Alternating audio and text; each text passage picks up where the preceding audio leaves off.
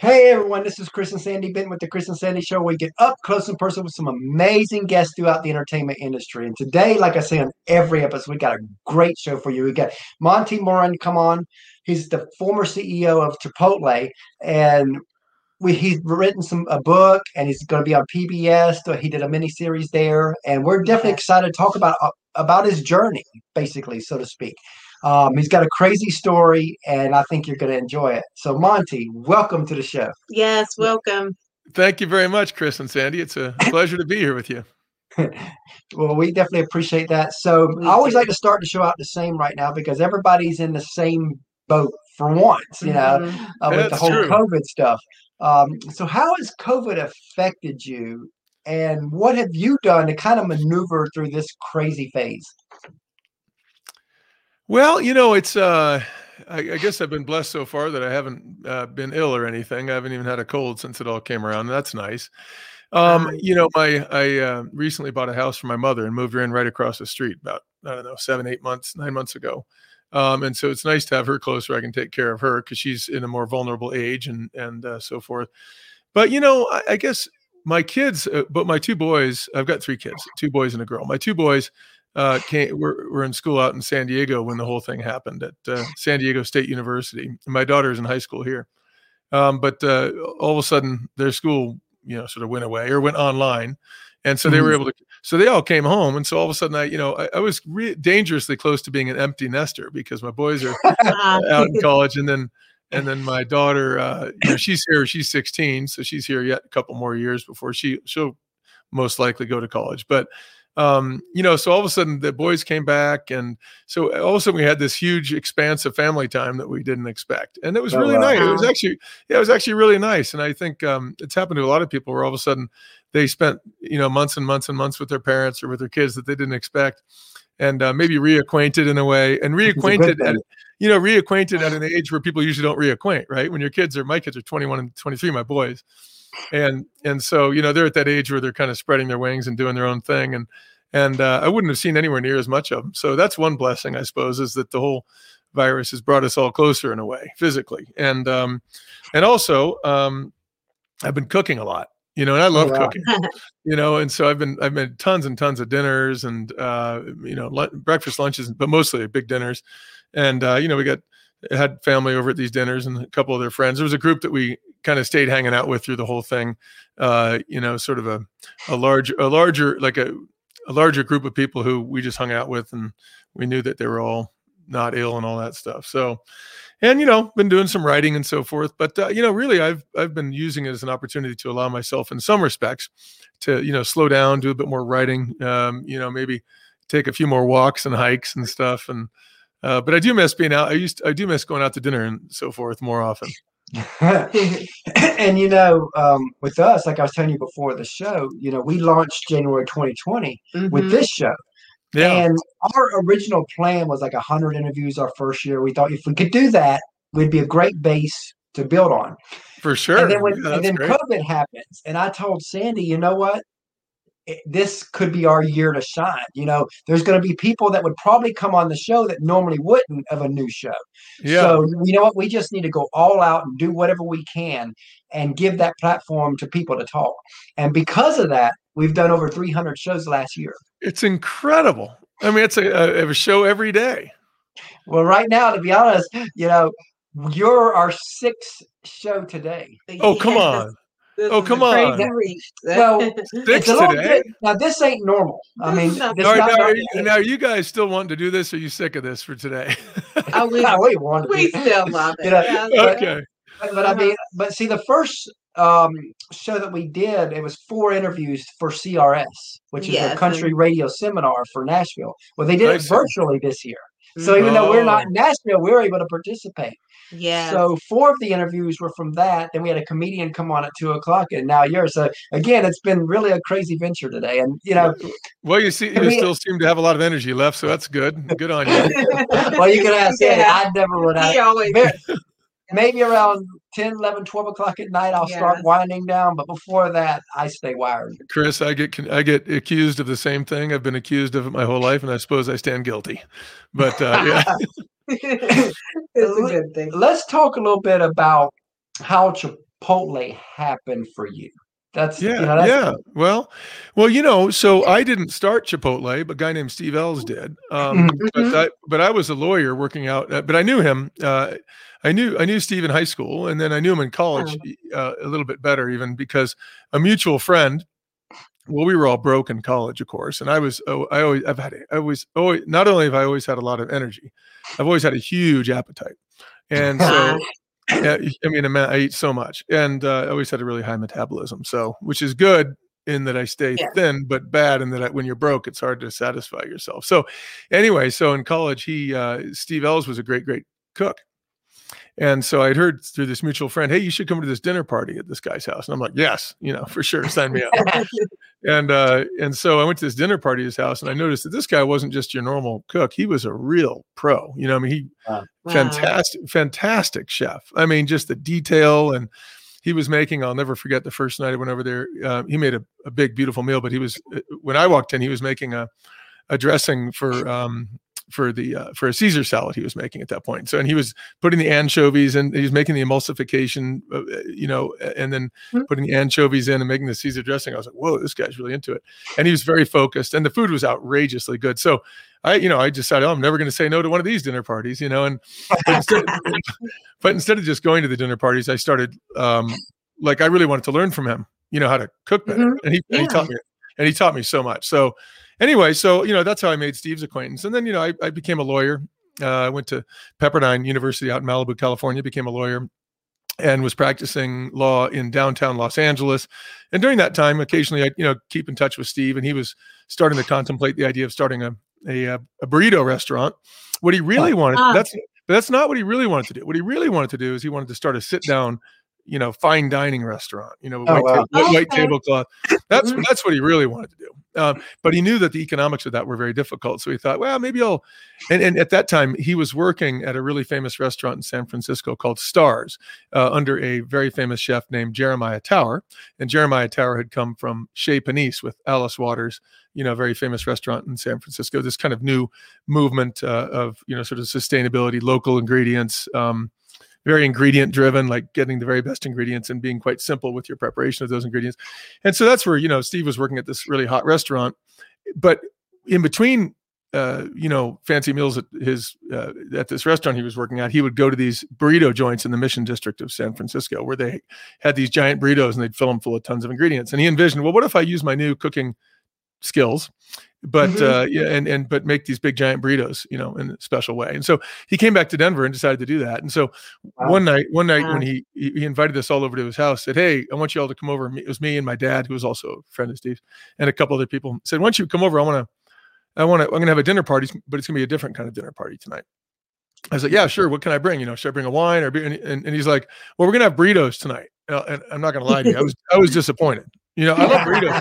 I love burritos, but this guy's such a good cook. I figured, I can get a burrito anywhere. It's like, but anyway. And so we went over to his house, and he prepared the burrito that ended up being the Chipotle burrito. And he said, hey, I'm starting this new restaurant. And it was so good. I mean, it was so good that, like I say, you felt guilty swallowing it, because it went away. And so anyway, and these burritos are awesome. And so, and so he started this burrito chain. And meanwhile, I was working, he came back to Denver, and I was working at a law firm in Denver. And he asked me hey, would you come on board and help me? And would you help me with real estate leases? I said, yes. And he said, would you help me, with this? Yes. With that? Yes. With this? Yes. I said, yeah. I'll try to help any way I can.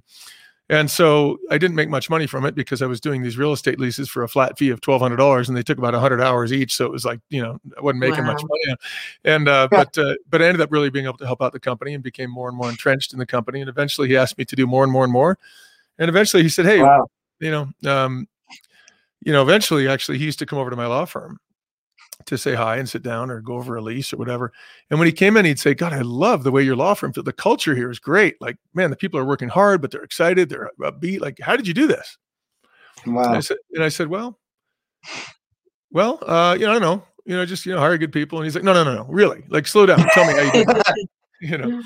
And so I took the time to explain how I built this culture at the law firm. And it was a culture of really, really high-performing people who loved what they did, who worked very hard, but were really into it, and who were very cooperative and helping one another. And it was just this very healthy culture. And so I described to him how I did it. And he said, well, hey, would you be willing to come do this at Chipotle?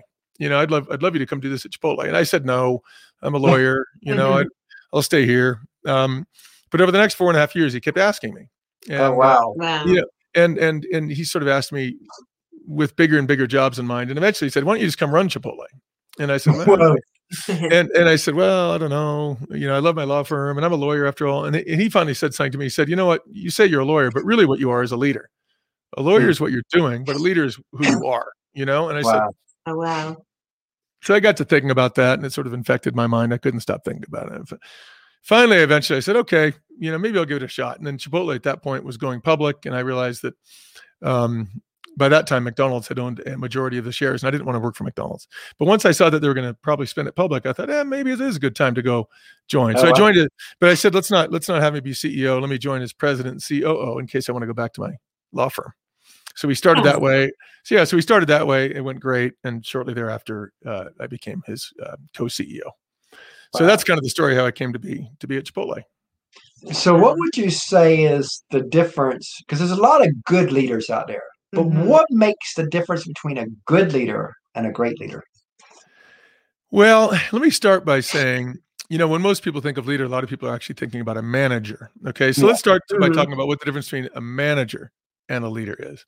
So a manager is someone who gets someone else to do what they want them to do, right? So, and usually that's done, and you can just think about someone who's in a superior position saying to someone who's in a quote unquote inferior position, hey, go do this, do that, do this, do that. And the person goes, okay. So a manager gets someone to do something that the manager wants the person to do. But a leader gets someone to do something that person themselves actually wants to do, which also happens to be in the furtherance of the organization's mission. So that's the difference, right? So a leader gets you to do something that you want to do. Now, it doesn't just mean he gets you to do what you wanted to do coming in. But maybe if you come into the organization, the leader gives you a vision and starts to really talk to you about what it would be like for you to come into this organization, how it will help you achieve something you want to achieve, how it will be exciting for you, how it can help you fulfill your dreams and aspirations, and then gets you excited about that vision in a way that matters to you personally, but also matters to the organization. So it's about finding that sort of overlap, of where the organization's goals and the individual's goals have an overlap, and so, you know what I mean? And so if you can find that, okay, if you can find that place where where through your leadership, you can bring someone into an organization and say, hey, you know what? I really believe in you. And this is getting to the next big point. That's the difference between management and leadership, which really is, and I'll give you the shortcut answer is love. That's the shortcut answer. But since that's sort of gushy, I'll go into a more specific but that's, my book is called Love is Free, Guac is Expert. It's called Love is Free for this reason. But really, another thing a leader does, a leader always knows who they're leading. So you have to get to know someone. You have to care about them. You have to be willing to challenge them. You have to want them to be at their best. You have to have a vision for them. You have to see a place where they can go that will be excellent for them, but that will also be good for the organization. And so we all have to remember that no one has to follow it. Like no one follows. The only source of a leader's power is that others choose to follow. Okay. The only source of a leader's power is that others choose to follow. Now that's less true with a manager, right? Because as a manager, you can say, look, come in tomorrow at 8:00 a.m., sweep that floor, and I'm going to fire you. I mean, you could say that, and the person will probably show up at 8 a.m. and they'll probably sweep the floor. They won't sweep it with a lot of love. They won't sweep it with a lot of conviction. They won't sweep it with a lot of enthusiasm. They'll sweep it. And if you come in and yell at them and say, hey, you got to sweep faster, they'll probably sweep faster for a day or two until you're not watching. But when you stop watching, they're going to not have a lot of enthusiasm about it, are they? If they don't feel you care about them, if they don't feel you matter, then they're not going to have that much enthusiasm. But what a leader does is a leader actually comes to really know and understand someone and actually gets in and brings their own vulnerability and their own capacity for presence and demonstrates to the person that there's actually care there, that there's actually concern, that there's actually empathy, that there's actually curiosity to understand that person. And then from a position of that, then the person starts to trust them. Oh, wow. Looks like this leader has the capacity, the desire, and the concern and the care to take me to a better place. So I'm going to follow that person because they're going to take me to a better place. Why would you follow someone who you didn't think would take you to a better place? I mean, why would you do it? You wouldn't. You wouldn't unless they threaten you, and now they're back to management. So the biggest difference really is a mindset of the leader, where the leader cares about someone, wants them to be at their best, and really empowers them, to pursue a vision that becomes not just the company's vision, but the person's vision as well, a common vision. So what do you think? Do you think it's smart for a leader of an organization? Let's say that they've got this person and they would be the right fit. They got everything right. They got the right leadership skills. But their vision actually is bigger than your company. So you probably will only have them 5 years. Would it still be smart to bring them on to help you grow to that point? Sure. Yeah, I think that, there are a lot of people who we brought in Chipotle, at entry-level positions as cooks and, people who are preparing vegetables and cooking them and working the front line. And a lot of these people had ambitions of becoming, professionals or doctors or lawyers or accountants or school teachers or, college professors, whatever. And that's wonderful. We were delighted to have anyone come on board who had the characteristics to be an excellent representative of the company, who could make great food, who could give great customer service. So I don't think that's a problem at all. In fact, I think it's better to hire people who are very ambitious, who are very motivated, who are very, who have a lot of energy. It's better to, you don't want to hire someone, I don't think you'd want to, it's like if you were getting married, you wouldn't want to pick someone just because they're going to stay with you forever, even if they, you know what I mean? Right. When you find someone you really love, you're going to want to be with them, and you want that passion. You're going to want to be with them forever. But it's almost like when you start getting together with them, you just start dating them, you start hanging out, and you start loving your time with them, and you don't even know the answer to that question right away, but you're going to go with it. Well, it's the same thing. If you're hiring someone in your company, if you can't get them to promise you they're going to stay forever the first day, and if they did, they might be someone who's less ambitious, someone who has higher ambition. Another thing is if you get someone who might not stay with you forever because they're so ambitious, they might also end up staying a long time, because you might be able to create a culture that's so attractive to them and that promotes their growth and that makes them feel very satisfied. They might, we had a lot of people come to Chipotle. They thought they'd come for a year or a summer. And they ended up staying 20 years because they're like, I love it. I love this place. I love the culture. I love how I feel when I'm here. I love the teams I get to lead. I love what I'm learning about a business. I love that I'm able to be promoted up through the ranks. And so, a lot of people came to us with the hope of maybe staying a month or 2 or 3 or a year or 2 or 3. And they ended up being some of our future top executives, which is wonderful. Now, do you think that part of that has to do with your restaurateur program that you created? Oh, a lot. Yeah, a lot. Because the restaurateur program was basically born out of this understanding that the restaurant general manager is the most important person in the company. Okay, that's where that came from. It's like we have this whole organization. We have an organization of at the largest, when I was there, we had 75,000 employees. Of those 75,000 employees, about 2,300 were general managers. Okay, but that general manager had the power to go and unlock a restaurant in the morning, go into it, prepare great food or not prepare great food, hire a great team or not hire a great team, treat their employees beautifully and well and empower them and inspire them, or order them around and be a jerk. So since that general manager had the power to do all of that, they basically had full power over the entire Chipotle customer experience, whether there was good food or not, whether we had good throughput and put people through quickly, whether the environment was nice, whether the place was clean, whether all that stuff depended on the general manager. So clearly, if you had an excellent general manager in every restaurant, it was going to be a home run. Everything else was going to follow, right? You're going to have more customers getting through the line more quickly, more happily, with better food, and they're going to tell their friends, and we're going to get more sales and higher margins and higher profits and better share price, and everything else was going to take care of itself if you just had great general managers. But how do you do that? When I joined Chipotle, the problem was, guess what every general manager wanted? What do you think they wanted? To get promoted out of the restaurant so they could go be an area manager. They wanted a promotion, so I want to get out of the restaurant where I can oversee 6 or 8 or 10. Yes. So every manager wanted out. How good a job would either of you be doing right now on your show if you both wanted out?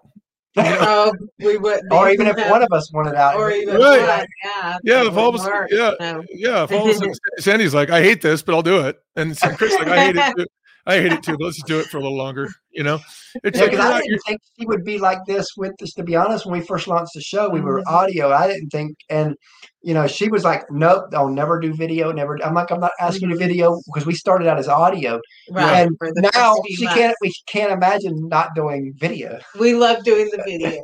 It's nice, right? It feels much more Yeah. personal, and you feel a deeper Yes. connection. You feel a deeper connection, which is really important to have authenticity, which is the only thing that makes a show interesting. You know, Yeah. but yeah. So where was I? Oh yeah, the restaurateur program. So when you realize that the manager is the most important person, and you realize that the primary thing that's going to make it more likely that they'll be excellent is that they really love the job and want to stay in it and want to master it and want to just do a terrific job at it. You've got to create a reason for them to want to stop in that position, love the position, and realize that it's a big position. Well, the first thing you can do to make people want to stay in it and say, that's the most important position in the company. Okay, just by saying that Yes. and by acting in Yeah. accordance with that, all of a sudden, like, wait a Mhm. minute, I'm in the most important position. This matters. Okay, that's number one. Number two, what we started to do is what I called bringing more gravity to the position.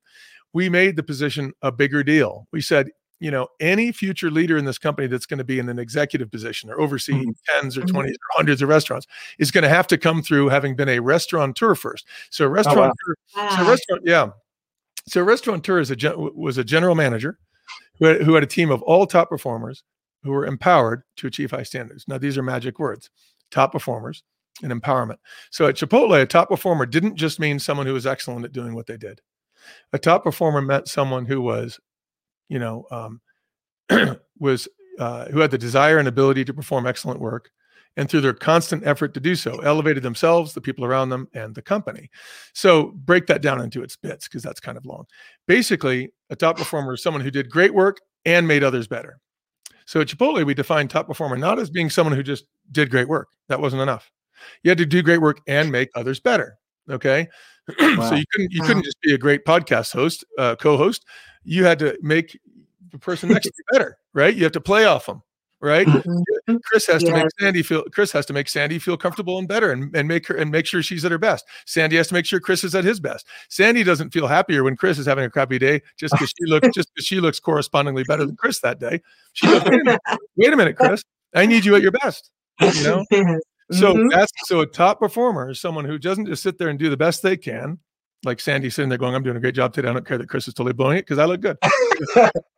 So, so that's not good enough, right? So you want to make each other better, just like you can tell the two of you do. You care about each other, you love each other, you want each other to be at your best. Well, Oh, absolutely. that's not just true. That shouldn't just be true because you're a married couple. That should be true if you're a manager in a restaurant. You should want everyone in that restaurant to be a top performer and to teach them that, hey, we want great people in here, but not just great people, but great people who will really care about the other people on the team and work to make them the best they can be. So that's number one.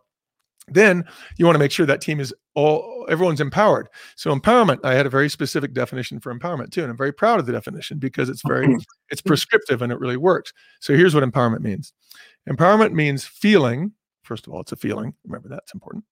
It's feeling confident in your ability and encouraged by your circumstances such that you feel motivated and at liberty to fully devote your talents to a purpose.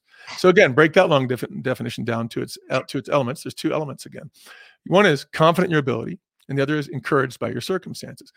The problem with most managers and leaders is they spend all of their time trying to get people to feel confident in their ability through training, for example. That's actually the easy part, right? That's the easy part, especially in a fast food world. I mean, how hard is it to make the tables look clean? That's not hard, right? You just have to care. You have to care and you want to do it. It doesn't take you 10 minutes to teach someone how to wipe a table, but you could spend the rest of your life trying to get them to and fail maybe because they might not want to do it. So how do you get them to want to do it? Well, you make sure that they feel confident in their ability and encouraged by their circumstances. Now, this second part is where you really make a difference. How do you make someone feel encouraged by their circumstances? Well, the answer is in what does a great parent do to their child? What does a great spouse do? What does a great spouse do? Exactly. So you start by, but what does that love look like? I mean, what does love like? What does real love look like? I can tell you what it looks like here with us. I went through 19 years of addictions. Yeah. And the first 5 years of our marriage I was still in those addictions. And so Sandy went through really crap in those first 5 years.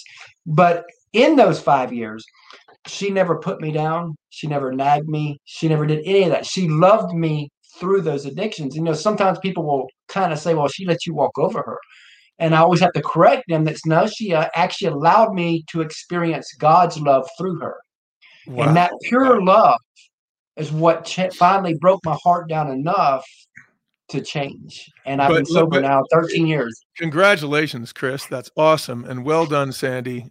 Awesome. I mean, but this is a great example. But let me go in and pick at you a little bit to tell you that Sandy was doing a little bit more than maybe one would think just from that short description. Not that you were finished, because I know you'd say a lot more. But what Sandy also, while she stood by you through those addictions, it wasn't her desire that you just stay addicted forever either. Right. Her desire was to make you better. Her desire, she knew you could be better. She knew you could take better care of yourself, and she was going to challenge you. Now, she might have done it with love and gently at first, but she was not going to stay patient forever. She was going to apply as much pressure as necessary to get you to change, to be the best version of yourself. Okay. Absolutely. So love isn't all about comfort. And this is what I always really want to stress to, like, I talk about love, but I'm not like it's not all cuddles all the time. Right. Yeah, that's right. If you got someone on your team or a child, parents with children. I mean, if your son or daughter walks in with a joint and a Jack Daniels at 15 years old, from coming over from the friend's house, you don't go, "Hey man, how you doing? Have a seat. I want you to be comfortable. I love you." I mean, you do love them, but you're gonna be like, "Hey, wait a minute, hold on. You got to correct them too. Put that joint down. This is not how you're gonna be in this household." You know what I mean? So empowerment means caring about someone, being concerned about them, knowing them, understanding them, but also wanting them to be better, challenging them, wanting to see them become the fullest and best version of themselves, and not wanting to rest until you accomplish that. So empowerment doesn't look comfortable all the time. Empowerment isn't cuddly all the time. Empowerment's loving, but it's tough. It's tough, right? And people feel, what are the best coaches in the world look like? Well, they come in all shapes and sizes, but most of them have a very tough streak. Most of them have a very tough. And you only see the videos when they're tough. The videos that go viral is always like. You see them throwing the headphones down and all that stuff.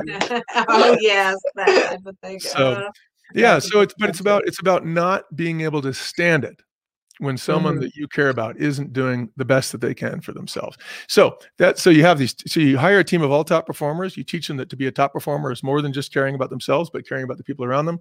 And then you empower those people by getting to know them, which means sitting down and talking to them, getting to know them, understanding them, you feeling their heart, and letting them feel your heart, letting them see your vulnerability. And this is where most leaders never get to be very good leaders, is they're always trying to be tough and like, I know it all and I don't need help. And when you are acting like you know it all and you're acting like you don't need help, guess what? You don't draw towards yourself. You don't draw help. Right. I mean, it's just I always need her help. Yeah, but if you acted, Chris, if you acted like you didn't, if you said, "Sandy, I got it. Sandy, I got it. Sandy, I got it. Sandy, I know. Sandy, I know. You don't need to tell me that. You don't need to. I already know all that. I mean, eventually, you're not allowing her to help you, and guess what? That not only does that hurt you, Chris, it disempowers Sandy. Yeah, because she needs that growth too. Sandy needs to be able to. Sandy wants to be able to give to you.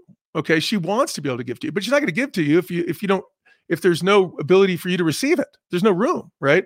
So again, another thing a leader has to do. Yeah. So a leader also has to expose themselves, expose their weaknesses. I mean, who would you rather work for? A leader comes in and goes, "Hi guys, how are you doing? My name's Monty. I'm your leader. Okay, here's the way it's going to be." Or someone who says, "Hey, I'm your leader. I'm trying to run this company. And guess what? I don't know how to do it all on my own. I need you and I need your help.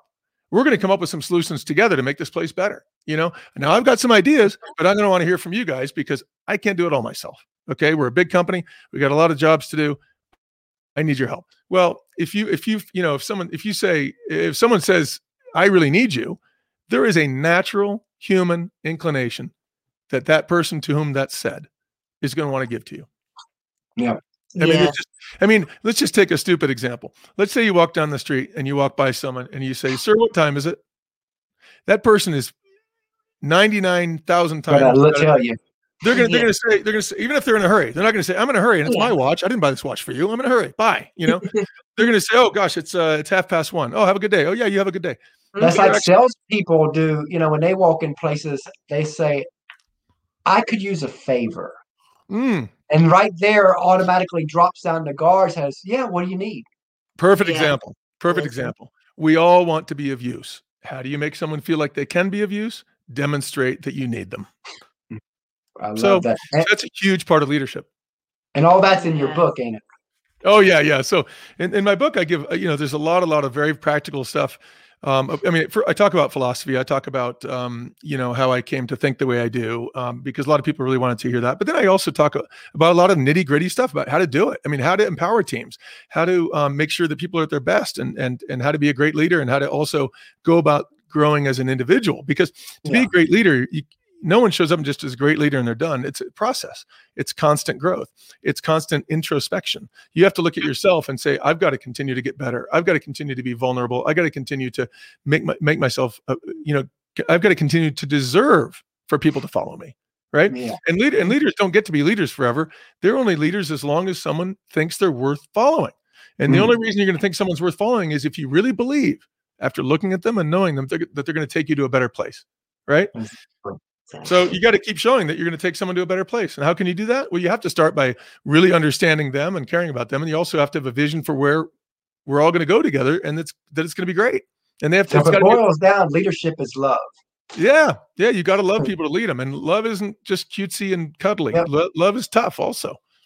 It is. It is. I love that. Let's shift gears a little bit and talk about your PBS docuseries that's coming. Search of Unity. I love what you're doing with that, because we're in a crazy time right now, and I think it's so important. Tell us a little bit about that.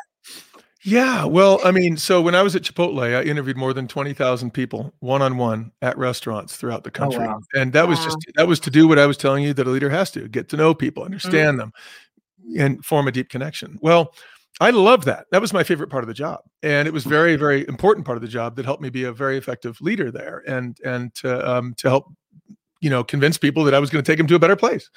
But when I retired from Chipotle, I went and got my pilot's license, because I had always wanted to fly.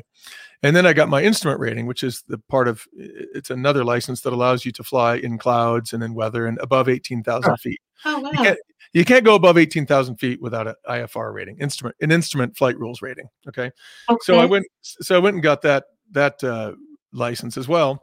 And then I bought an airplane and started flying around. And one of my friends said, "You know what you ought to do?" I said, "What?" He goes, "You ought to take that airplane and your endless curiosity and get in that plane, fly around the country, and interview people the way you did at Chipotle, and just bring a camera and catch it on film, because you have a way of really bringing people out and drawing them out and getting their stories."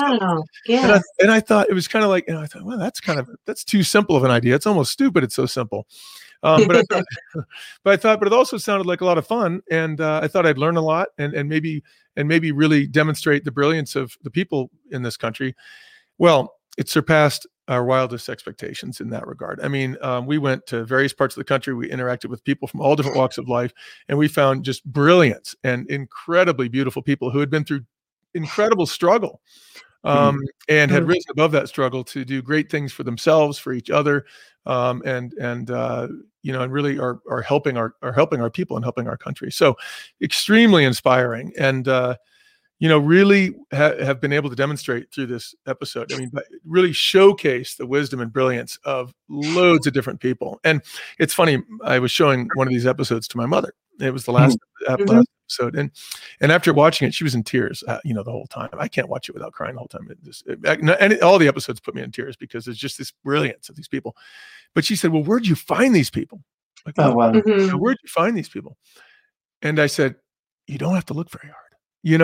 Brilliant people are everywhere in this country." Yeah.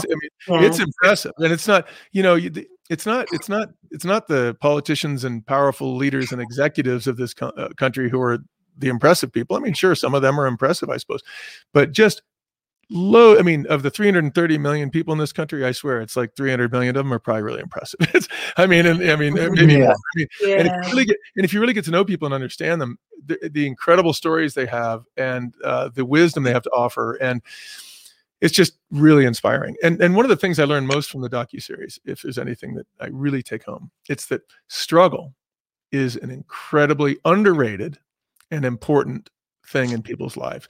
Struggle causes people to grow and blossom and Yep. become strong and draw close to one another. And it draws the best out of people, so we spend all our time, so much of our time in this modern day, in this modern society, like trying to eliminate struggle, don't we? It's like we want a more comfortable couch. We want a snowblower instead of a snow shovel. We want to, I'm saying that I'm in Colorado. What do you know about snow, down there? But we got snow here. But you're in Florida, so God bless you. But anyway, people we're looking for ways to make life easier and easier, and Cuisinarts instead of fork, instead of a knife, and whatever. We got lots of things. We're always inventing things to make life easier, and iPhones to communicate and all that stuff. Mm-hmm.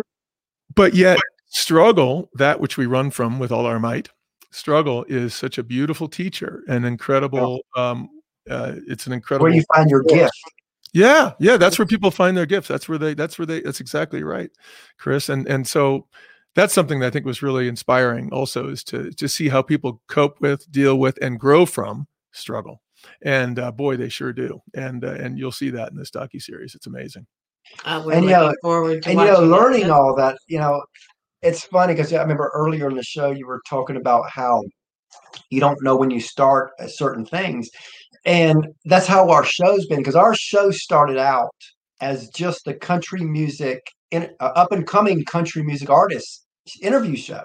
Yeah. But if I would have been so focused on it, had to stay there and not allowed, because like you said, you're that the guy told you that you're not a lawyer, you're a leader. Yeah. Well, I realized that I'm not a country music interviewer. I'm an up and close interviewer, no matter who comes on. Yeah. So instead of it being a country music interview show, it then became a music show, which then became an entertainment overall show, where now we bring on even CEOs like yourself. And we had a comedian on earlier, and it's broadened the whole base of our show that we never imagined ever. Well, that's wonderful. Well, you two you're very warm. Okay. And you're very welcoming. I feel like, even though I'm 1,000 some miles away from you, I mean, I feel like, if I walked into your home, I wouldn't be shy to say, can I have a glass of milk? You know what I mean? And Absolutely. so you're very accommodating and very warm. And I think that draws people out. Okay. So people can sense that immediately. And it takes about a thousandth of a second, and people figure that out. And so I think that it's not surprising, Chris, just what you said about, you're an up close and personal guy. And it's like, people are drawn to that. People are going to open up to that. People are going to give you a more interesting show because they can trust their hearts to you. And that's exactly, goes right back to this notion of empowerment and helping someone be at their best. And you know what? Look, what were we just talking about with struggle? And what were you telling me about your own addiction? I mean, what did you say, 19 years of addiction? Yeah. I mean, that you don't have 19 years of addiction without phenomenal pain, without phenomenal struggle, without, demons, right? Mental demons. Oh, and yeah. and so, wow, what a difficult journey. And then along comes Sandy, and I'm sure others who helped you, but along comes Sandy and really sort of finds you where you are, loves you where you are, embraces you where you are, and then sees that, wow, this man who I love needs help through a difficult time, but she saw your value while you were at your worst. She loved you while you were at your worst. She wanted to be there for you while you were at your worst, and that's an example. And then you went through that struggle, and now you're at this place where you feel, I can just see in your eyes, you feel, obviously, in a wonderful relationship that gives you tons of support. You feel full, you feel happy, you feel like you're doing something you really are passionate about. Well, that's, the beautiful smile and the love that radiates from your eyes right now is from struggle. I mean, it's from your work through hard times, and you had to go through that for whatever reason. Right. And everyone has their struggle. I mean, none of us get away without it. Right. But I think the ones of us that embrace it the most and really work to get through it, I think can find it will lead us to a very beautiful place. But I remember in 2010, probably the change of our marriage. Now, of course, I got sober December 26, 2007, but our marriage was still struggling. And I remember 2010, we started going back to church, and we started listening to a lot of marriage stuff. And it hit me finally. She still has pain in her from those early years. Yep. So I remember sitting her down sometime in 2010, and I said, okay, I need you to tell me everything I did to you them early years and how you felt. And I will be quiet. I won't interject. I will let you, because I knew she needed this in order to start her healing process after what I did those first 5 years to her. Yep. And so I knew she needed that. And she was like, "Are you sure?" and Fasten your seatbelt, Chris. Here it comes. She was basically saying that because about 30, 40 minutes in, I'm sitting there questioning my head. You're like okay, halftime. Yeah, because I didn't have the stuff she said. I don't remember because I black out a lot back then. And so I didn't remember half the stuff that she said. Yeah. And so I'm sitting there like, okay, Chris, you just opened up a can of worms. But I also knew that God used her to heal my heart. It was time for me, God to use me to heal her. So I knew I had to listen. I knew that would be her starting point for her full healing. And that was very healing. That absolutely changed everything. Well, you can't, but it comes down again to, if you're going to empower someone and what Chris was doing, I think there was going, oh my gosh, it's my turn. I've got to empower Sandy. And so he can't empower you. He can't empower you until he really knows you and understands you. And that's why I focus on those things so much as part of that definition of empowerment. You got to see someone, know them, understand them. And he can't really understand you if he doesn't understand what you've been through and what he put you through and the hardship that you faced as his spouse in those more difficult times. But soon as you were allowed to say that, then all of a sudden you're like feeling, now what might have been resentment is coming out and it's out there in the open. It's like the light of day. It's like the healing rays. The healing rays of the sunshine on what otherwise was this fetid little tucked away thing that you weren't sure if you could quite put it out there. You frustrated, it's like, but once you get it out there, then now there's room to see each other in a very authentic way. And that love rushes in when authenticity is there. And talking about authenticity, I love that word because I remember when we first launched this show that I reached out to a Nashville friend of mine and I was like, what advice would you give as we grow our show?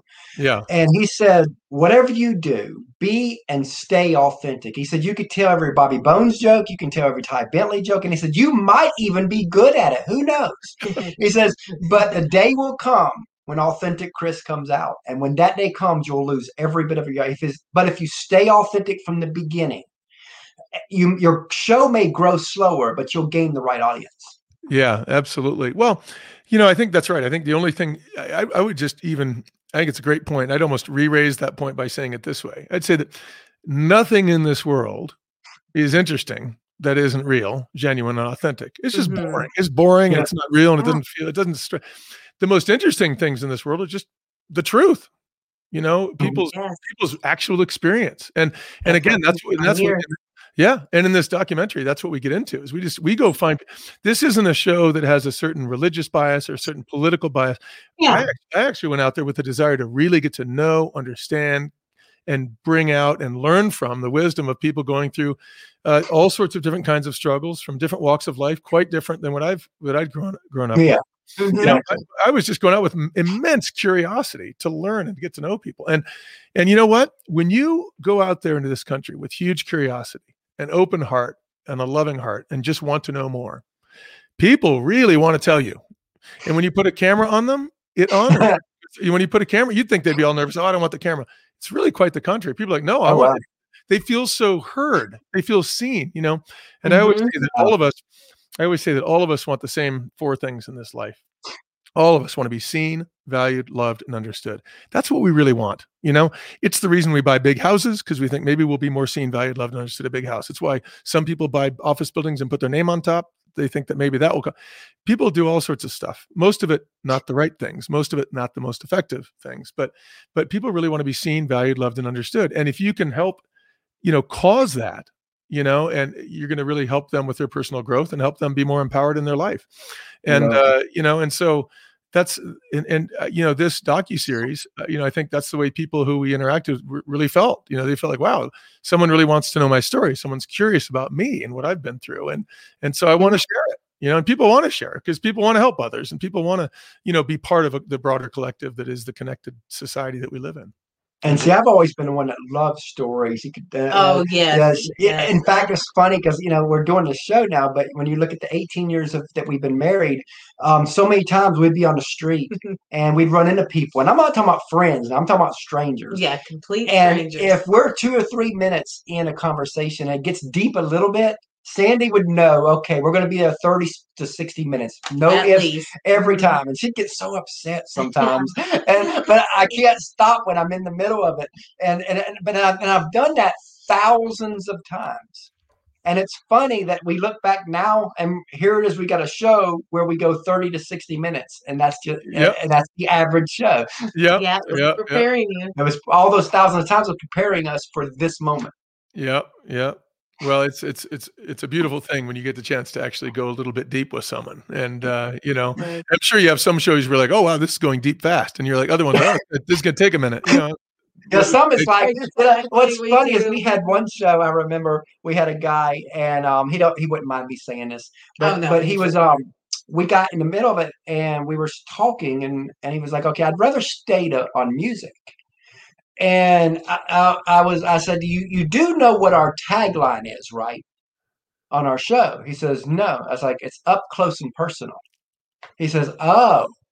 And then he made the comment. He says, I've actually said more on your show than I have ever on any other show. I was like, okay, I've done my job then. good. Yeah. But that's right. I've had, it's like, it's funny that the stuff that most people want you to ask them about probably won't be the most interesting stuff because they're trying to keep you in a box. It's like, you want to go plowing through that and get to what's real, get to what's interesting and different. Yeah. So And Sandy has a couple of questions too. Okay. Oh, yes. In your book, you talked about curiosity and asking great questions. Why is asking great questions so important?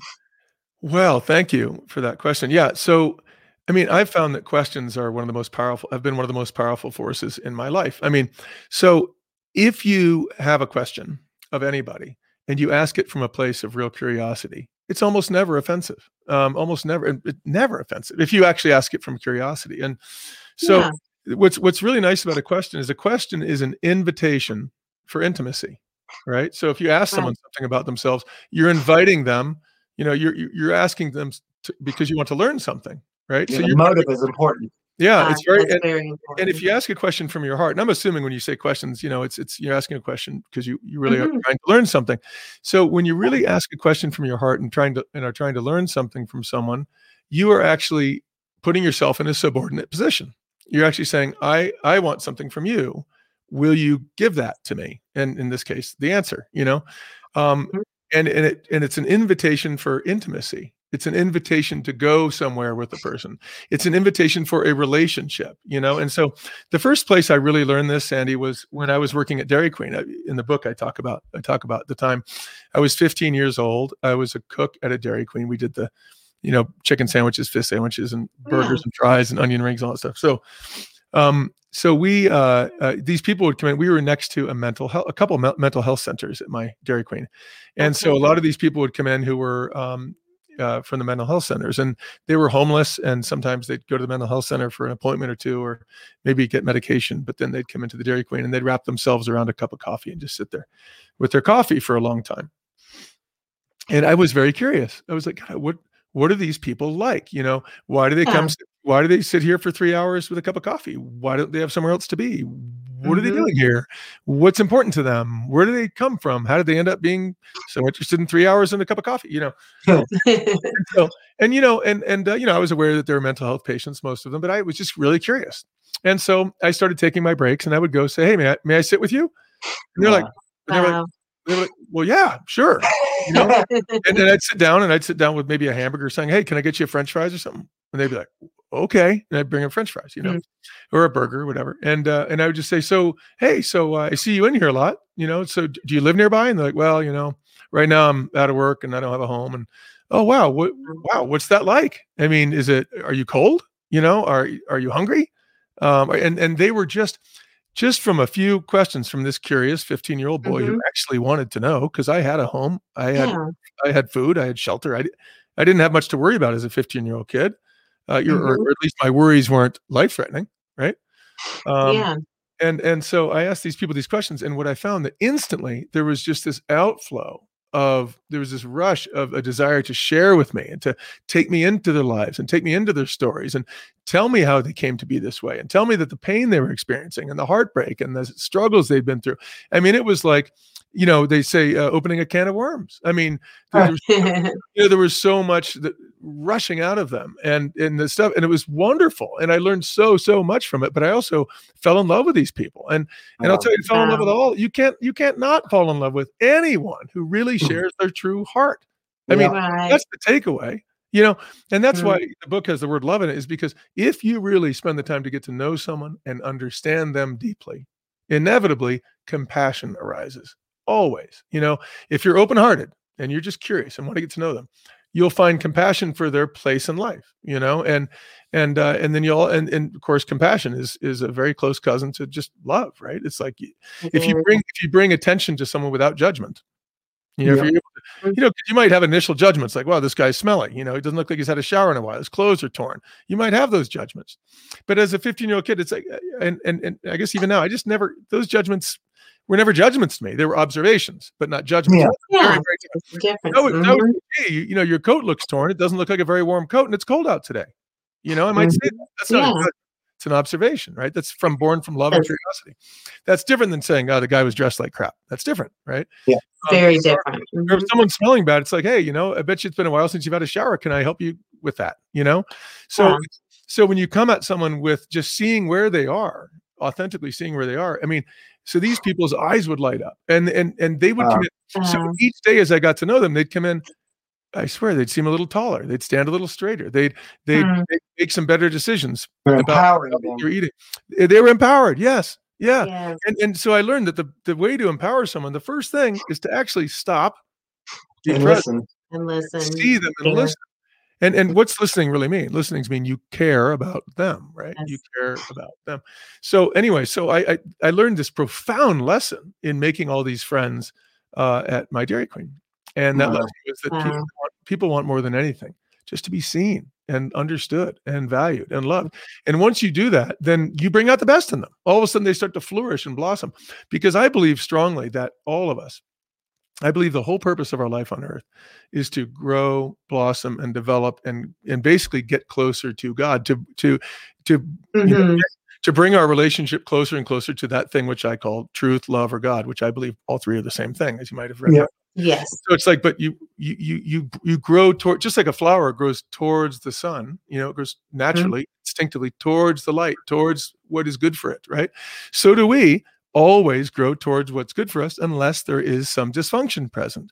And when Chris, for example, went into addiction and a difficult time, it's because there was some dysfunction present, some pain in his childhood, perhaps, or something that was unresolved, or something that made him feel an insecurity or an unwillingness to bear his heart or to be himself or whatever.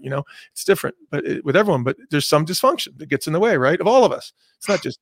Yes. It's not just someone who goes to it. I mean, all of us have dysfunction that inhibits our growth. And when another person can come to us with love and openness and help us see our own dysfunction, help us put it aside to move back towards a place of growth and blossoming, it's a beautiful thing. And that's really what leadership's about. It's what relationships are about. It's what all of us are about if we're kind of living our best life. Wow. Okay, I've got one more, and then I guess we can bring our little third co-host in.